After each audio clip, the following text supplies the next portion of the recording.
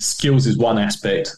So that's right people, right seats. So right seats is about the skills. Has this person got the right skills? Do they get it and want it and have the capacity to do it? That's all about the skills and capacity. But then on the other side, it's right person. And the right person is, do they fit the core values of the business? This is James Schramko. James Schramko here. Welcome back to the James Schramko podcast. This is episode 955. Today we're talking about the dangers of keeping staff too long. I've brought along Lloyd Thompson from VirtualDOO, that's DOO.com. Hello, Lloyd. Hi, James. Thanks for having me back. Always a pleasure. You're there doing virtual director of operations. You're helping a lot of my clients, actually. You're very good with people and systems. You and I feel like we're cut from the same cloth in many ways, because whenever we talk about team and staff and hiring, training, recruiting, challenges, we have actually a really similar values basis, but also I think we've both learnt a lot of the similar things in our corporate careers that have parlayed across into the online world. And I always value our conversations because a lot of online entrepreneurs are starting out small. They might be just themselves. It could be a single sort of solo expert. They could be a solopreneur, as they call it.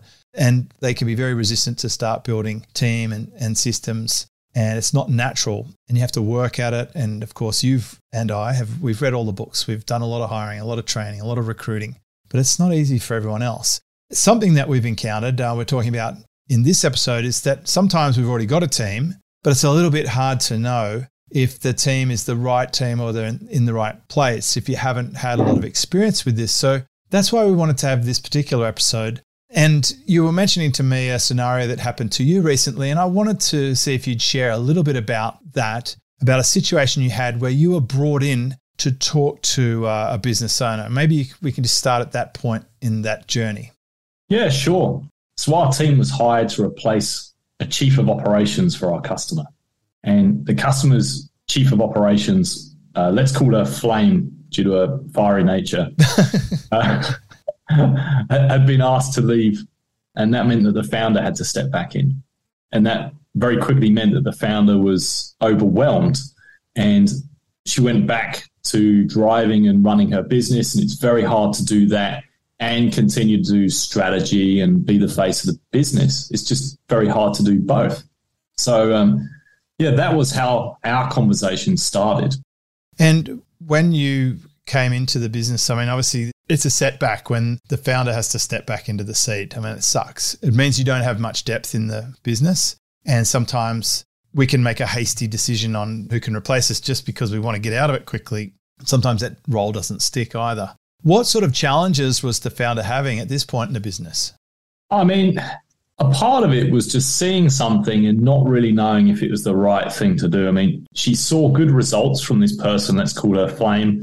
She did have a direct manner. She did seem to be getting stuff done, but she lacked empathy. She was a bit of a dictator, and it just didn't match up. So it was a real conflict because the founder's on one hand saying, oh, stuff is moving, but then she's just getting this irking feeling that something's not quite right. Like, is she really a match for our team? And the culture of her team was particularly strong on empathy, relationships, soft skills. But the more this went on, the founder could just see that the tone of Flame was not quite right. But she could also see that stuff was moving. And so she was just, oh, what do I do? I mean, what are my options here? This person's so ingrained in our business. It really came to shove when some of her team members started to resign. Her hand was forced. And so that meant she lacked trust to bring in someone else. And so then suddenly here she was again. She knew no other option but to let Flame go, get back into the business herself, which is the last thing that she'd want to do. But there was just simply no one else she could trust. And it meant, stepping back in and running it herself. Yeah, that sucks. So it was a culture mismatch. And it's really bad when you bring in a new person or you've got someone in the team and they're causing conflict with others. Sometimes they won't even tell you, they'll just leave. Of course, people don't necessarily want to leave, but sometimes they feel like they don't have a choice. And especially if they felt that the person who's got the bad culture is heavily supported by the founder. So the founder has this difficult scenario. Do you support the person or do you not support the person? But that can mean that the person has to go. That can create a huge amount of resistance to having to do something that's difficult, uncomfortable, and even these days potentially laden with legal liabilities if you're not careful.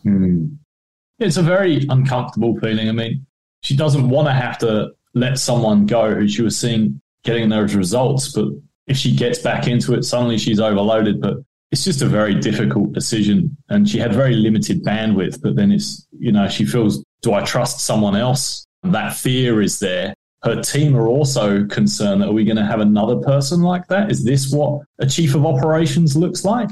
So that's what she did, and I understand it, but she just had a fear of bringing someone else in. It already cost her some team members, but then how long can she keep up something like that?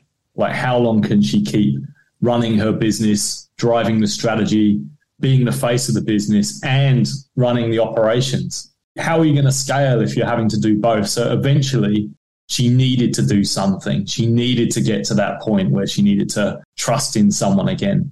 So what did you do, Lloyd? You've come in and you've offered your help. What were your steps? So firstly, she came to us because she'd been referred to us. So that was proxy trust, I guess, that she had to have that in order to just say, right, I'm going to have to take a risk to trust someone again. So there was some kind of trust level there. We knew the biggest problem here was getting the right match. And I think hiring a director of operations, in fact, I'd say this with any member of staff, it's a little bit like dating. So a one DOO might work great with one founder, but could work terribly with another founder. They really have to line up. And so that flame character I was talking about earlier, I can actually think of a client who she'd probably be great with because they would not listen unless you were just ruthlessly blunt with people. That was just the character of that company. But in this company, they were very softly, feely. The whole culture was very relationship focused. So here we very much focus on finding that strong empathy match, a real people person. Skills are very important. And I think in the hiring process, that is absolutely a strong lens you need to look at. But sometimes people overlook the character side, the people side, like what is the kind of character that we need to take in here? So that's what we did. We spent our time to hire, to find a match. And I think this is a Jim Collins one, hire slow, fire quick.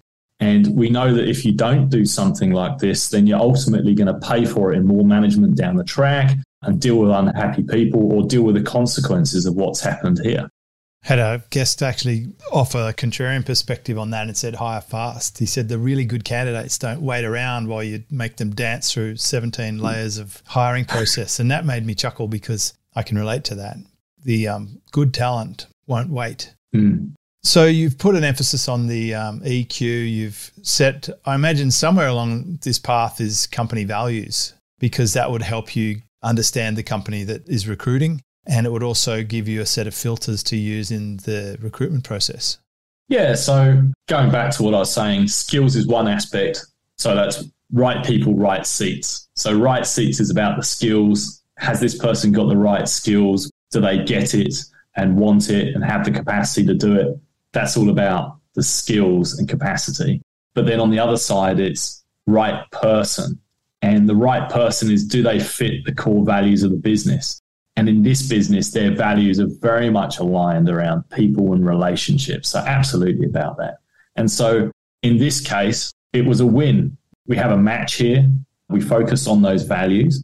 And if the founder didn't hire another DOO, they would have just still remained overwhelmed. And now that they've taken that leap, now they know they have to fill this position. They can't keep doing this themselves or they'll not scale. But now she has filled it with a DOO. She has a sellable business because it can run without her. Is this something you're doing as part of your integration with businesses? Is like helping them identify gaps or helping them identify overage? I remember actually there was one you and I chatted about before. I don't think this was the first time this has happened for you. There's definitely a scenario in the past where there was someone in the business who should not have been in the business and stayed too long and caused carnage and damage. Yeah. But sometimes you feel like, well, gosh, these people they must have compromising pictures of the founder or something to be tolerated or to still have a job. And like the founder seems blind to it. Why do you think that is? Do you know, I think some of the reason that we get hired is the founder has an inkling about this is not right. And part of the reason they bring in someone like us is because they just want, it's like validation. Impartiality. Yeah, they want to know, what are you seeing? He's the bad guy. Lloyd's the bad guy. Yeah. And I mean, that is part of what we do. Absolutely. It's so true, though. Like, it's people's destiny you're responsible for. And this comes up a lot. When someone has to let a team member go, they feel terrible about it. Like, they don't sleep at night. They get stressed out. And I say to them this, you know what? Providing you've hired appropriately and providing you've offered training and ongoing reviews and counsel and support, if someone doesn't perform in a role or they have bad habits or whatever, they're bringing that to the role. They're bringing that behavior. They are responsible for it and they need to own that. So when you're forced to make a decision to let someone go, it's because they placed themselves in that situation via their behavior. And to continue to support that, to soak it up and not call it out, I believe is denying that person an opportunity for true growth. You're not being open with them about their behavior and you're not giving them the opportunity to course correct. And the longer you compensate for them and enable them, the harder it will be for them down the track. That's my thought on it. That's why I don't feel too bad if it comes to it, because I'm not the one that put them in that position. I've done my side of the bargain, but sometimes the team member hasn't done their side of the bargain. It reminds me of the 1 minute manager. Like, if you're open and transparent, and you see something and it doesn't seem right and you comment on that behavior, like just a very short feedback, not trying to overkill the situation and make them feel awful. You just need to give them that feedback. And if you keep playing out the same feedbacks and there's no change, then you can say, hey, look, this is what I'm seeing. You know, we've had all of these occasions where this has happened. What would you do if you were me, given this? And they understand. They're like, you know, put yourself in my shoes. I'm your manager. And I'm seeing all of this. What would you do? Right? Sometimes that makes them go, oh, hang on a minute. I know there's a problem here. I've had that conversation with children before. like if you were me and this happened to you, what would you do as a result of that? Like, it's trying to encourage them to see it from the other perspective when sometimes it doesn't feel like it's in their interest to take that position. There were a few lessons here in this case. Yeah. I was quite happy to tell this story. I'm curious about that. And I'm also curious to know, as part of this, how the founder dealt with having some intervention, having some support, having some assistance to hire and taking the risk. You know, did it pay off for them? Absolutely. I mean, a surprising thing about our service, or for me anyway, I discovered it's surprising how much of what we do ends up being support for the founder, as in they saw something and they're able to confidently tell us what they're feeling. You know, they're on their own sometimes. Often. Entrepreneurs, it's a lonely sport. Yeah. It's a huge part of what I do, Lloyd. I've my clients and partners come to me with all sorts of things, sometimes even trivial or spur of the moment anxieties or whatever, and I just let them know, I reassure them I might point out the real scope of things or whether they should be worried or not. And that's important. If you shouldn't be worried about something and there's no reason to be and you can dismiss it quickly, that's a tremendous peace of mind. So in your case, it sounds like they had a buddy there to really help them out when they needed it. And sometimes it's also holding them accountable. So they can say, are you seeing this? And you can validate it. You can go in independently and you can see something. And this is what you saw. And then you can say, right, well, this is what needs to happen. And you're holding that founder accountable. Like, hey, we have to let that person go. Like, you've seen the impact of this.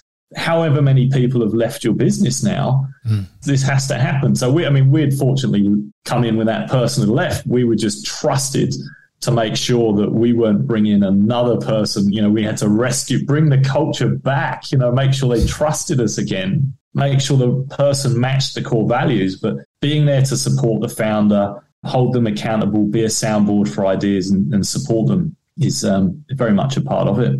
So what were the lessons? So I think for this one, it was one we mentioned earlier about quite often people focus too much on the skills. So in this case, they had hired someone who might have been a great delegator, task manager, making sure stuff happens. But are they great with the people? Are they a character match? And if you get that wrong, then you can really pay for that. And so there are things that you can do about their character assessments. The most simple thing you can do when you interview someone, just to get a flavor of someone, just before you go down the road of character assessments, is say, describe yourself in 3 words. Like, you'll really get a flavor of that person in just a short, punchy. I'm not saying do your whole assessment based on that, but it's amazing how much that will give you. How long do they get to formulate an answer for that question? Ideally not very long. It's just off the cuff. I don't want to hear a scripted response that's been baked. I just want to hear, straight out in your mind. And some of them, I heard quirky the other day, and I was like, quirky, that's great. I love it. I'd love to know Lloyd's 3 words. How would you describe yourself in 3 words, Lloyd? No. We're not having that here. Oh, but it'd be so much fun. I already start thinking of labels, and it's funny. If you see yourself the same way other people see you. Yeah. Yeah, that's funny. Well, we'll see if the audience would like Lloyd to identify 3 words to describe himself. Send them in the notes. Comment where you see this post, episode 955, if you want Lloyd to describe himself in 3 words in a future episode. What are the lessons? I'll give you my baked answer. You can cheat, you've got time. Yeah. Okay, so that was the first one. I was talking about character being as equally as important as skills. And often overlooked. Right people, right seats. So get the right people. Second one is, it's not just about hiring people. If you hire well, that's great. You've set yourself up. That's one of the key attributes to success. But also you've got to be careful with what you already have. So if you're hanging on to someone who's toxic in your culture, that's just going to spread. That's going to generate disharmony in the team, and it will cost you. And then finally, if you do hire badly, if you don't take note of these, then it's going to cost you in more management. It's going to cost you more time anyway. You hired someone to save you time. It's going to cost you more time, and it could destroy your culture and hopefully not your business with it. So those were the lessons that I would say about that. I love it. It's so true about it. If you've got a toxic person waiting there to destroy every new person you hire, that's like you have the world's finest organic peanut butter. And it doesn't matter how much you spread on a piece of toast. If there's already a piece of poop in the corner, you're never going to eat the toast. Right? It just ruins the whole thing. So you've got to remove. And I'll share this story. I just completed my first sales manager's role. I was hired from salesperson to sales manager. I blitzed it. I did so well that Mercedes-Benz were very encouraged by that result, and they wanted me to go to another dealership and fix up the sales team there. And they told this other dealership, can you get this guy on board? He's going to come and sort it out. And so I went and had a little look around this other dealership. And this dealership, it had, I think there was a team of 7. They were significantly underperforming. I think they'd sold 27 cars for the whole month, and their target was over 100. And Mercedes were very unhappy about this. And they said, you need to hire this guy. He's going to come and sort you out. And so the owner of this business, he said, all right. So we arranged for me to go there. There's a whole story around that. That was crazy. But I took the job. And when I went to the guy, he said, listen, I don't care what you need to do. I don't mind if you sack every single person here and start fresh. You do what you need to do, and you've got my full support. And he recognized that it might be very hard for me to create a winning team with a bunch of losers sitting there. And it turns out that we churned through just about everyone that was in the team. Wow. It took years to turn this place around.